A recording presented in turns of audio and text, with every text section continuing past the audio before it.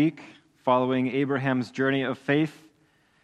And I think by God's design, this 14th week dovetails very well into the rhythms of the year, into this Palm Sunday. Palm Sunday, as I said earlier, where we remember Jesus' triumphal entry into Jerusalem. And with shouts of Hosanna, a great crowd welcomes Jesus by laying palm branches before the donkey upon which he rode, and they praise God that the Messiah had finally come to Zion, to Jerusalem, the long-awaited Son, the promise. He had arrived. The promises of God being fulfilled before their very eyes, and they worshiped. I think that scene that we can picture so clearly, at least if we've been in the Bible long or in the church long, that scene of people lining the road and Jesus riding on that donkey and the palm branches and the exclamation, it's a scene of worshipful ecstasy. But then, of course, we know that those praises shouted outside of the city take a dark turn inside of the city in less than a week's time. Only a few days, right before Pontius Pilate, another great crowd shouts, "Crucify him!" And the Messiah, God's one and only Son, would be murdered on Golgotha. It's as if these two crowds came from different cities, two different Jerusalems, two different crowds seeing the same Jesus, but their responses could not have been more different. These exact same themes are born in Genesis 21, where we are this morning, where we see another promised son arrive, and two women who represent very different Jerusalems, very different responses to the promise. So as we look at Genesis 21, verses 1 through 21, I want you to see the eternal covenant truths that are woven into this passage, and I want you to see, most ultimately, who the Son of Promise is, the great Son of Promise, the preeminent Son of Promise. But let's read this. Chapter 21, verse 1. The Lord visited Sarah as he had said, and the Lord did to Sarah as he had promised. And Sarah conceived and bore Abraham a son in his old age, at the time of which God had spoken to him. Abraham called the name of his son who was born to him, whom Sarah bore him, Isaac. And Abraham circumcised his son Isaac when he was 8 days old, as God had commanded him. Abraham was 100 years old when his son Isaac was born to him. And Sarah said, "God has made laughter for me. Everyone who hears will laugh over me." And she said, "Who would have said to Abraham that Sarah would nurse children? Yet I have borne him a son in his old age." And the child grew and was weaned. And Abraham made a great feast on the day Isaac was weaned. But Sarah saw the son of Hagar, the Egyptian, whom she had borne to Abraham, laughing. So she said to Abraham, "Cast out this slave woman with her son, for the son of this slave woman shall not be heir with my son Isaac." And the thing was very displeasing to Abraham on account of his son. But God said to Abraham, "Be not displeased because of the boy and because of your slave woman. Whatever Sarah says to you, do as she tells you, for through Isaac shall your offspring be named." So Abraham rose early in the morning and took bread and a skin of water and gave it to Hagar, putting it on her shoulder, along with the child, and sent her away. And she departed and wandered in the wilderness of Beersheba. When the water in the skin was gone, she put the child under one of the bushes. Then she went and sat down opposite him, a good way off, about the distance of a bow shot, for she said, "Let me not look on the death of my child." And as she sat opposite him, she lifted up her voice and wept. And God heard the voice of the boy, and the angel of God called to Hagar from heaven and said to her, "What troubles you, Hagar? Fear not, for God has heard the voice of the boy where he is. Up, lift up the boy and hold him fast with your hand, for I will make him into a great nation." Then God opened her eyes, and she saw a well of water. And she went and filled the skin with water and gave the boy a drink. And God was with the boy, and he grew up. He lived in the wilderness and became an expert with the bow. He lived in the wilderness of Paran, and his mother took a wife for him from the land of Egypt. Father, once more, we need your Spirit to speak. And once more, just to follow every other moment of our lives where we need your Spirit to speak to us and guide us. But now, especially as we come before your word, speak to us through it. We take this for granted. Let us not. The Almighty Creator of the universe, you, supremely powerful, speaks. Give us ears to hear.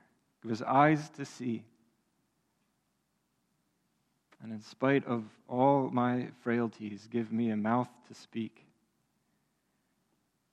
I ask in Christ's name, amen. Over 25 years have now passed from when God first made covenant with Abraham and promised him land and descendants and blessing. And we have seen now since that moment, 25 years ago, Abraham's journey filled with ups and downs, moments of victory and moments of defeat, and he's done what's right in the eyes of the Lord, and he's done what's wrong in the eyes of the Lord. And during all of that time, in the midst of their waiting, time is ticking away. He made the promise, and then 5 years pass, and then 10 years pass, and there is no son, and time is running out, and they're getting older. And so Abraham and Sarah begin to worry. God doesn't seem to be doing anything. He made this promise, but there's no fulfillment. So they take things into their own hands. Sarah comes up with the idea. She says, take my servant woman, Hagar, this Egyptian woman, marry her. Maybe she'll give you an heir. The plan works. Hagar bears Abraham a son. His name is Ishmael. And with Ishmael is born a conflict that will last until the Lord closes history. A conflict between faith and works. Shortly after Ishmael comes of age, around 13 years old, God promises Abraham another son, born of Sarah. And this son will be the promised son. Through this son, the covenant will flow, and his name shall be Isaac.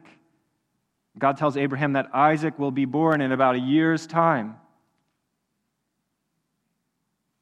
And then that narrative of promise and covenant and hope and joy is violently interrupted by a series of disasters, which we've been looking at over the past few weeks. There's fire in the valley of Siddim, and Sodom and Gomorrah are reduced to ash, condemned forever.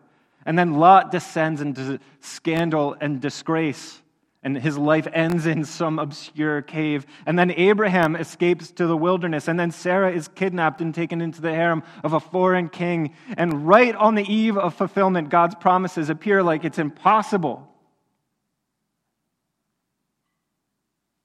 But God does not forget his word, and his plan will not fail. Miraculously, he restores Sarah to Abraham, unharmed, unviolated, just in time. And right while they are sojourning in Gerar, the same kingdom where Sarah was taken captive, while they are sojourning in Gerar, God visits Sarah. See that in verse 1. The Lord visited Sarah as he had said, and the Lord did to Sarah as he had promised. And Sarah conceived and bore Abraham a son in his old age, at the time which God had spoken to him. So when we read God visit Sarah, it doesn't mean that he sat down with Sarah and they had tea together. It means that God did something miraculous to Sarah's 90-year-old womb. And let's not forget Abraham's 100-year-old capabilities. Sarah conceives at the exact time God had promised. Remember this from Genesis 17. God said to Abraham, I will bless Sarah, and moreover, I will give you a son by her. I will bless her, and she shall become nations. Kings of people shall come from her, and you shall call his name Isaac. I will establish my covenant with him as an everlasting covenant for his offspring after him, Isaac, whom Sarah shall bear to you at this time next year. And that time had come. We must see that no amount of human effort could have brought Isaac into the world. In the near disastrous events, or indeed the disastrous events preceding conception, and in the circumstances of conception, and in the medical impossibility of a 90-year-old carrying a birth to term or carrying a child to term, and in the kings that would rise from Sarah's womb, in all of these things, they could only be by the hand of God. Where all appeared figuratively dead, God gives life. And Isaac is born. Verse 3, Abraham called the name of his son who was born to him, whom Sarah bore him, Isaac. And Abraham circumcised his son Isaac when he was 8 days old, as God commanded him. Abraham names his son Isaac, circumcising him on the 8th day. So God had given the promised son, and now in response, Abraham acts in covenant obedience as God had commanded him. Remember those commands again from Genesis 17? God said, "This is my covenant, which you shall keep between me and you and your offspring after you. Every male among you shall be circumcised, and it shall be a sign of the covenant between me and you. He who is 8 days old among you shall be circumcised, every male throughout your generations." So by circumcising his son on the 8th day and naming him Isaac, as the Lord had said, Abraham's upholding his end of the covenant. It's covenant faithfulness. But notice that Abraham's obedience was not required in order for God to act. No, God acted, giving him a son, and obedience is the happy response to God's faithfulness. Obedience is the happy response to God's faithfulness. And this is the nature, this is the essence of covenant with God right here. First, God acts, and he demonstrates his wisdom and his power and his grace and his love. And then we obey joyfully as we are in awe of the wonders he has wrought. Our obedience to God is not, will never be, cannot be forced servitude.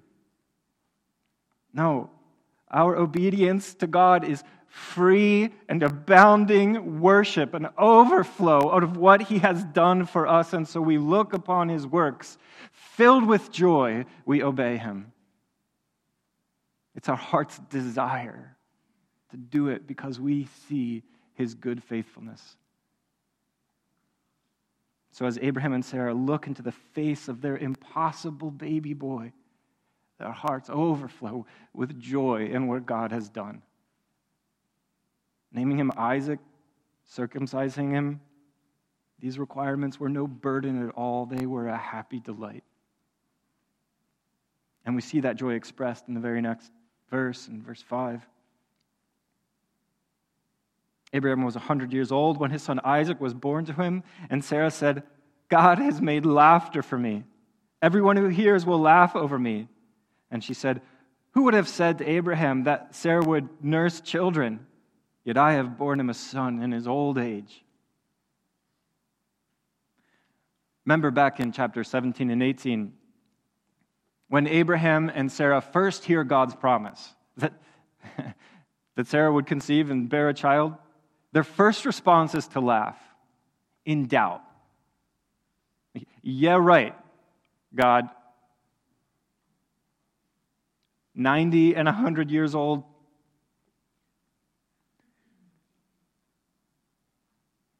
And so as a result of their laughter and doubt, God says that they should name their son Isaac. Isaac, which is a form of the Hebrew word for laughter. So when Sarah uses the word laughter twice in verse 6, it's a pun on Isaac's name.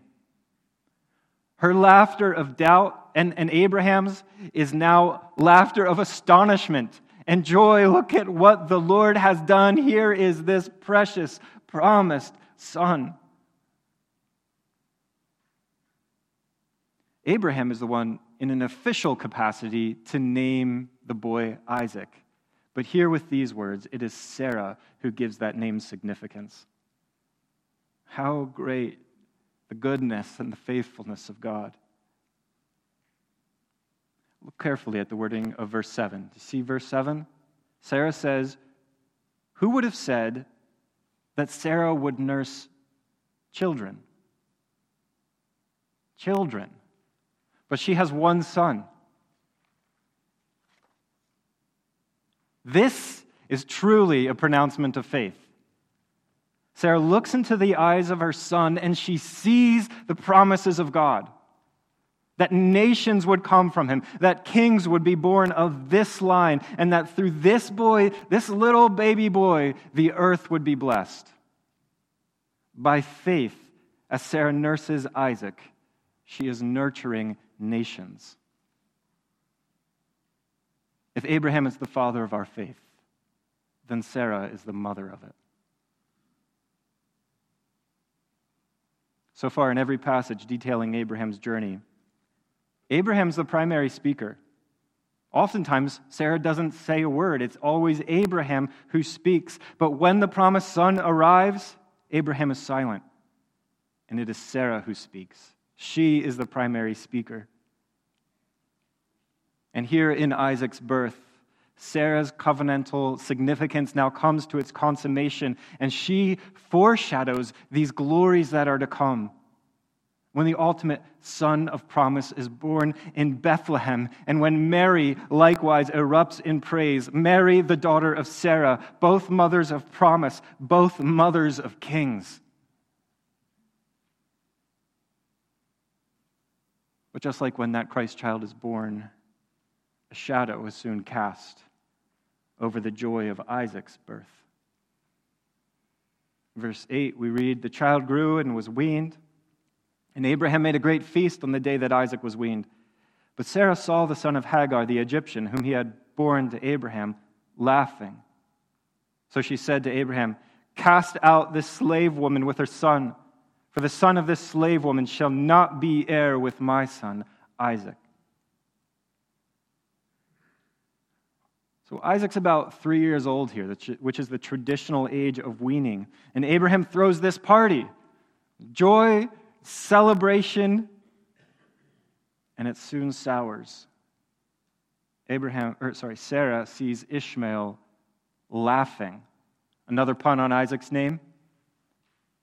But this is not happy laughter. This is mockery.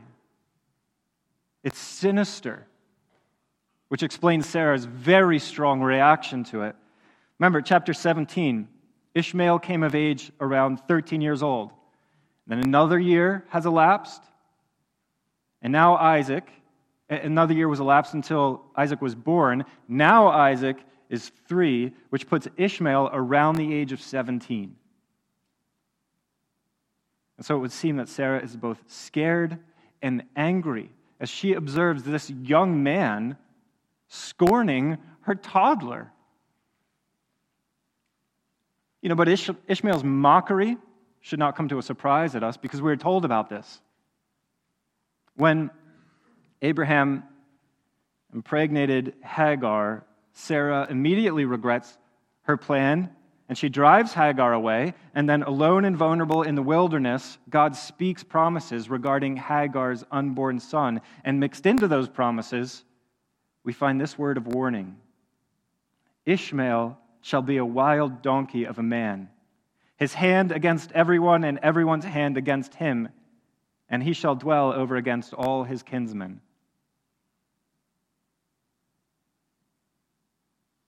Now a young man, 17 years old, God's warning about Ishmael is coming true. He really seems like a difficult person, and he mocks his little half-brother. Referring to this very moment, the Apostle Paul says that Ishmael, as at that time, he who was born according to the flesh, Ishmael, persecuted him who was born according to the Spirit, Isaac. So you put these pieces together and you get the sense that Ishmael, 17 years old, is bullying the toddler, hurting him, ridiculing him, laughing at him.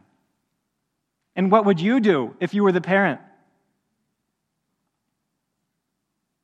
Things like this also don't just spring out of nowhere, but it's a manifestation of a greater pattern. It's no wonder that Sarah's reaction is as strong as it is. And as soon as Hagar had given birth to Ishmael, there's strife between Hagar and Sarah, constant contention. There are some people who say that the Bible condones polygamy. Abraham had 2 wives, Hagar and Sarah. No. If there's any confusion, let's clear that up right now. The Bible never condones polygamy, or let's say polyamorous relationships. If nothing else, the Bible again and again reveals that polyamorous relationships are train wrecks, the corrupted contrivances of man, not according to God's perfect design. And this is just a glaring example of that. Sarah wants Hagar gone, and that rotten son of hers too. She wants to officially, finally, forever disinherit both of them. I think she's afraid of what Isaac may do down the road, and she is certainly angry at what she's seeing in this moment. Verse 11, we read, "The thing was very displeasing to Abraham on account of his son.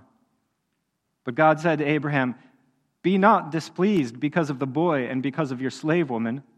Whatever Sarah says to you, do as she tells you, for through Isaac shall your offspring be named. And I will make a nation of the son of the slave woman also, because he is your offspring.'" I think on a level it is easy to sympathize with Abraham's distress here. He loves his son, his firstborn son. How could he not love him? However difficult he might be, that doesn't erase his love for him.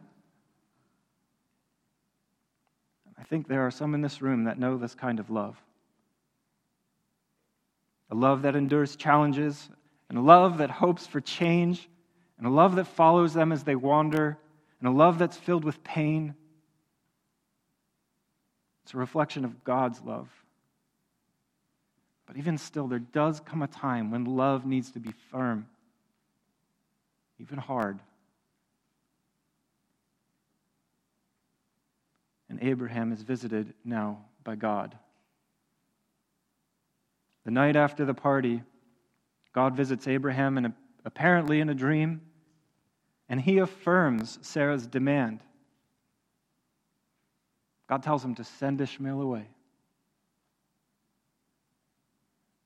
But see that it is no cold condemnation without hope. No, God comforts Abraham with promises, as he always does, comforts his children with promises. Because when Ishmael leaves Abraham's care, he will prosper. Ishmael, who bears the mark of circumcision, the covenant mark, he will become the father of a nation. He will become many people. And as tradition would have it, Ishmael is the father of the Arab people, with us even today. So through Sarah's demand and God's plan and Abraham's obedience, we're confronted with this stark reality of God's election. God has always, and he will always, choose with whom he will hold covenantal relationship. We do not choose God, he has chosen us. And if you know God, you know you didn't make yourself love him. But it's because of his great love that any love is within you. It's because he has chosen you that you are able to choose him. And then as we read in Romans chapter 9, what shall we say then? Is there any injustice on God's part? By no means. For he says to Moses, I will have mercy on whom I have mercy, and I will have compassion on whom I have compassion. So then it depends not on human will or exertion, but on God who has mercy. But remember, God's election is not without reason. It's not arbitrary. Ishmael's life is marked by the words that we read earlier. He shall be a wild donkey of a man, and his hand against everyone. Everyone includes God. For to mock the covenant son, as Ishmael had done, is to mock God. Proverbs 3, verses 34 and 35. Toward the scorners, God is scornful, but to the humble he gives favor. The wise will inherit honor, but the fool gets disgrace. In Genesis 21, God's choice of Isaac over Ishmael is finalized.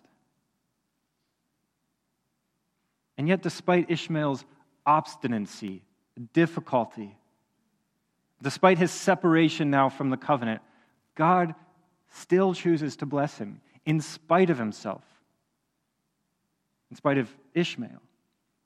And Abraham can do nothing at this point except to trust in Jehovah Magen and trusting his firstborn to God. And then in verse 14 we read, So Abraham rose early in the morning and took bread and a skin of water and gave it to Hagar, putting it on her shoulder along with the child, and sent her away. And she departed and wandered into the wilderness of Beersheba. So the next morning, after he receives that dream, Abraham sends his firstborn son away with his mother, his wife. Despite the personal anguish that must have caused, Abraham's obedience is complete. And I believe that God is using this scene, at least in part, to prepare Abraham for an even greater act of obedience. For the time will come when God will ask Abraham not to send Isaac away, but to sacrifice him, to kill his son. And Abraham will again demonstrate complete obedience, and it will become the greatest Old Testament picture of the day when God the Father sacrifices his one and only Son.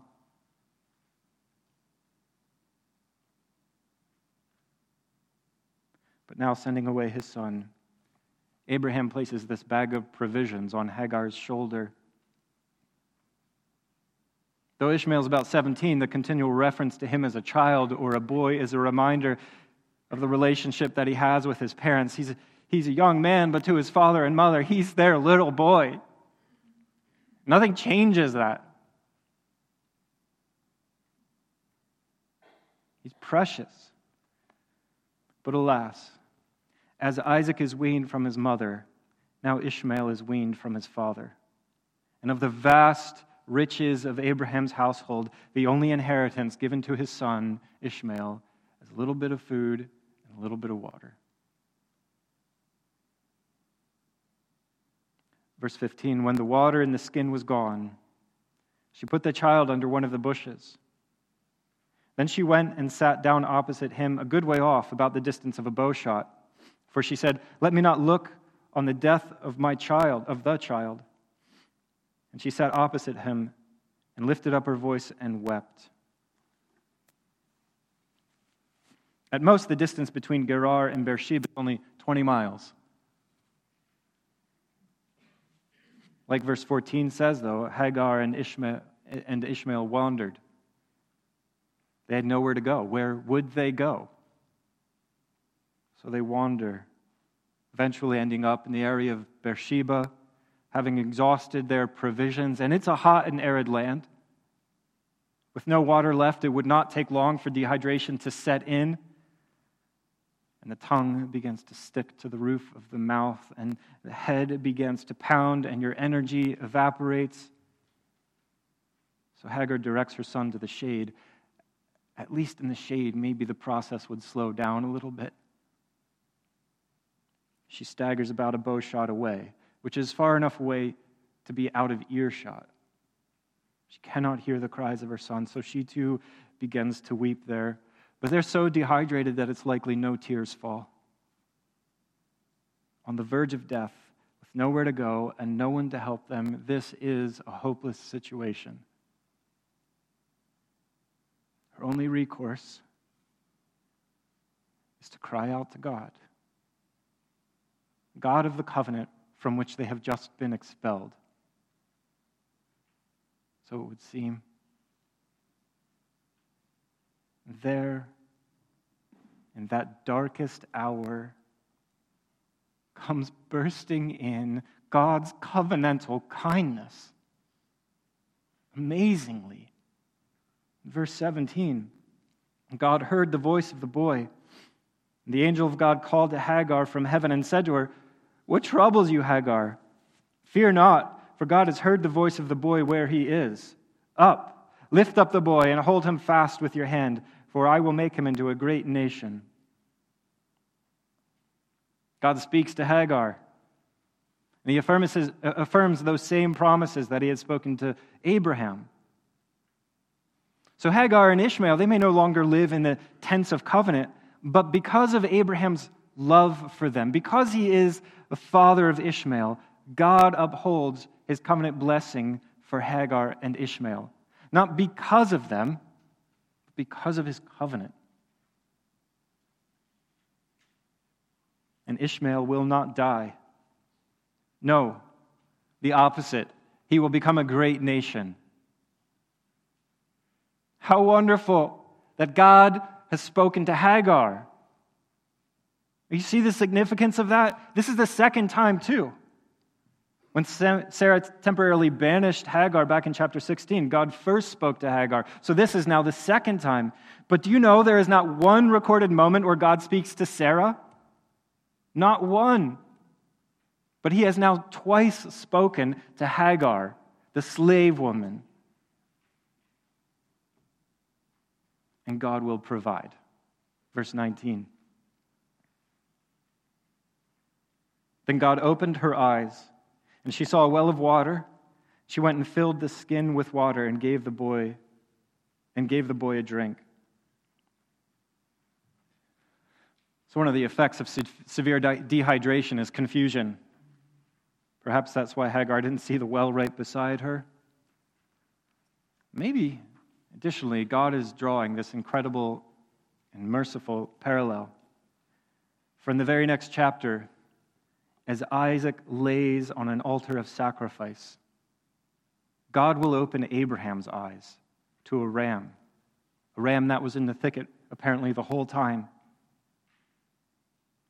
And now here, with Ishmael on the verge of death, God opens Hagar's eyes to a well that was apparently there all along. Seeing that her son is dying, now there is a well of living water. Where there was death, God gives life.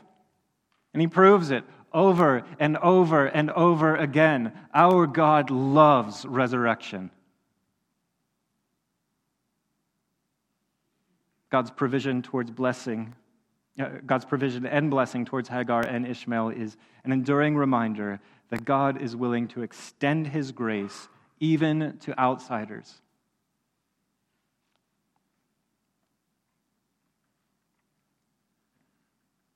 And God was with the boy in verse 20.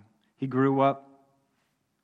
He lived a wife for him from the land of Egypt. He lived in the wilderness of Paran, and his mother took a wife for him from the land of Egypt. Ishmael will need to become proficient with the bow. If he wants to eat, the wilderness will require it. And, as the Lord has spoken, if his hand is going to be against everyone's and everyone's against his, then he's going to need to hold a bow in that hand. And he will live the rest of his days exiled to the wilderness of Paran. You see El Paran down there in the south. We did see it for a moment. And Paran is just to the west. The wilderness of Paran is just to the west of that. He lives in an absolutely desolate area. Hagar, who is herself an Egyptian, will find for her son a wife from her own people, and it is the last act of Hagar in Genesis. We hear no more of her. And Ishmael's separation is also complete. He's the son of a slave woman.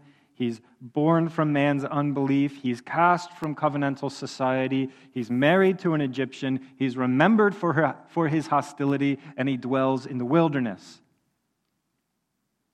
And Ishmael does not appear again in Genesis until it's time to bury his father, Abraham. He is now fully disinherited. The fact that his name is not used once in this entire passage is a final proof that Ishmael is cut off. Salvation and blessing and relationship with God only and always come through the Son of Promise. There is no other way but through the Son of Promise.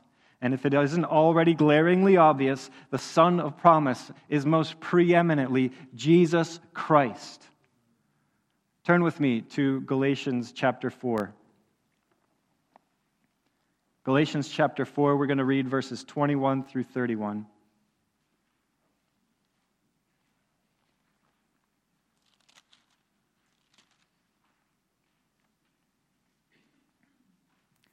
Galatians 4, verses 21 through 31. Paul writes, "Tell me, you who desire to be under the law, do you not listen to the law? For it is written that Abraham had 2 sons, one by a slave woman and one by a free woman. But the son of the slave was born according to the flesh, while the son of the free woman was born through promise. Now this may be interpreted allegorically. These 2 women are 2 covenants. One is from Mount Sinai, bearing children for slavery. She is Hagar. Now Hagar is Mount Sinai in Arabia. She corresponds to the present Jerusalem, for she is in slavery with her children. But the Jerusalem above is free, and she is our mother. For it is written, 'Rejoice, O barren one who does not bear. Break forth and cry aloud, you who are not in labor. For the children of the desolate one will be more than those of the one who has a husband. Now you, brothers, like Isaac, are children of promise. But just as at that time he who was born according to the flesh persecuted him who was born according to the Spirit, so also it is now. But what does the Scripture say? Cast out the slave woman and her son, for the son of the slave woman shall not inherit with the son of the free woman. So brothers, listen. So brothers, we are not children of the slave, but of the free woman." In the context of Galatians, the law represents the efforts of man. What you can do to make yourself good enough. But we know that no one can please God or enter His promises through achievement, through self-actualization. And we see that when Abraham and Sarah use Hagar to bear a son. And it was just that, them trying to work their way into the promises of God. But Hagar corresponds to the Jerusalem of self-righteousness, the Jerusalem that tried to achieve righteousness apart from God's promises, not wanting the promises of God, but wanting to do it myself. No one can do this. No one can pick themselves up by their bootstraps and become righteous. It's madness. Humanity is fallen and wicked, and you know within yourself the absolute brokenness that you are marked by. And so to try to work your way into righteousness is to become a slave, always working, never arriving, perpetually trying to prove yourself righteous, and you cannot do it. And so the children of Hagar are perpetually bound by desperation, marked by determination and planning and strategizing and working. And if somebody slightly challenges their self-made position, they are compelled to mock them and judge them and slight them, as we saw Ishmael do to Isaac.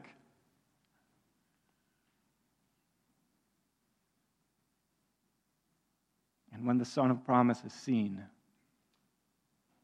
the self-righteous do not want him. They are blind to their need, and they gather themselves together to laugh at him and cry, "Crucify him!" They are the Jerusalem that kills the Messiah. But Sarah corresponds to the Jerusalem that is from above, the Jerusalem of freedom and faith. Jesus is the promised Son, God's supreme gift to humanity, the only way and the only truth and the only life, and to trust in him is your only hope. It is to be united to him. You trust that all the promises of God find their yes in Jesus Christ. To trust in him is to enter into covenant blessing. It is to become a child of Sarah. It is to be born again from this new Jerusalem. To trust in Jesus. It is the Jerusalem that cries, "Hosanna to the Son of David. Blessed is he who comes in the name of the Lord. Hosanna in the highest." And in Jesus, you don't need to prove yourself, because he's done all the proving for you. When you could not be righteous, his righteous perfectly stands on your behalf. And when you deserve to be disinherited and cast into the eternal wilderness, Christ enters that wilderness, he overcomes it, and then he floods it with rivers of living water. And if Christ has birthed such glories of faith within you, then you, brothers and sisters, are now free to rest in the works of Christ because of his faithfulness. And may it be your joy to live in obedience to him, to follow him, to be conformed to his image. And so instead of mockery and judgment, allow your heart to be filled with grace and your lips with honor. As Christ has done for you, do to others.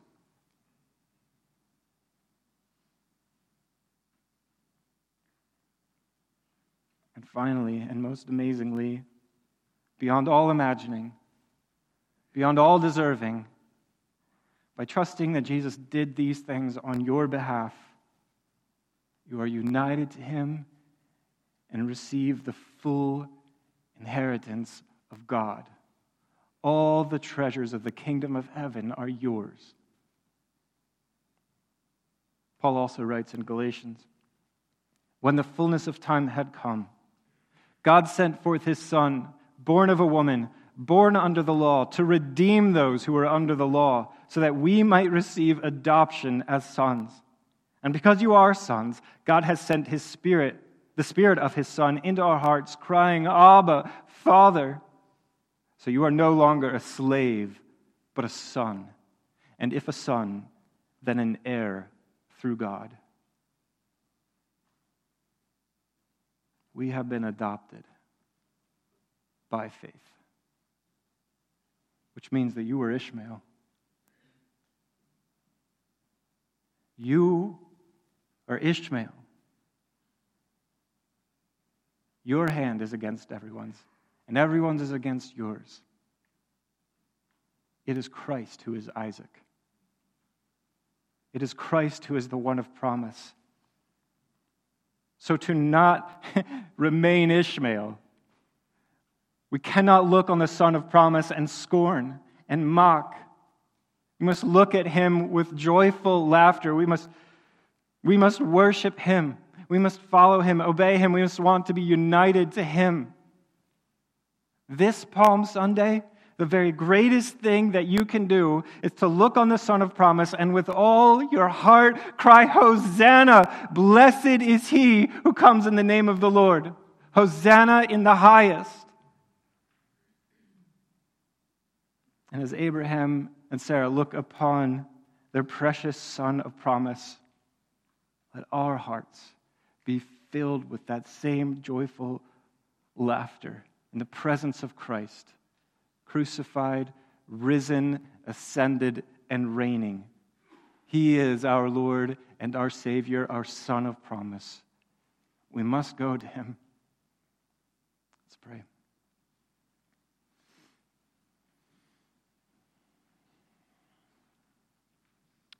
What wonders you have wrought. Father, we see your glories, in part in Isaac, in full in Christ. What glory that you would give your one and only Son to bring us into covenant inheritance and covenant blessing, and most profoundly, covenant relationship. He has become our covenant. And in every person hearing these words, Lord, birth faith, and if faith is there, birth more, that we might believe to the very core of our being, turning away from the sins that so ensnare us and the working that shackles us, and walk in the freedom of sonship that you give to us through Jesus Christ, our promise. Thank you, Father, for your lavish generosity that you rescued us from the wilderness and brought us into the tents of covenant. In Christ's name I pray it. Amen. In just a moment,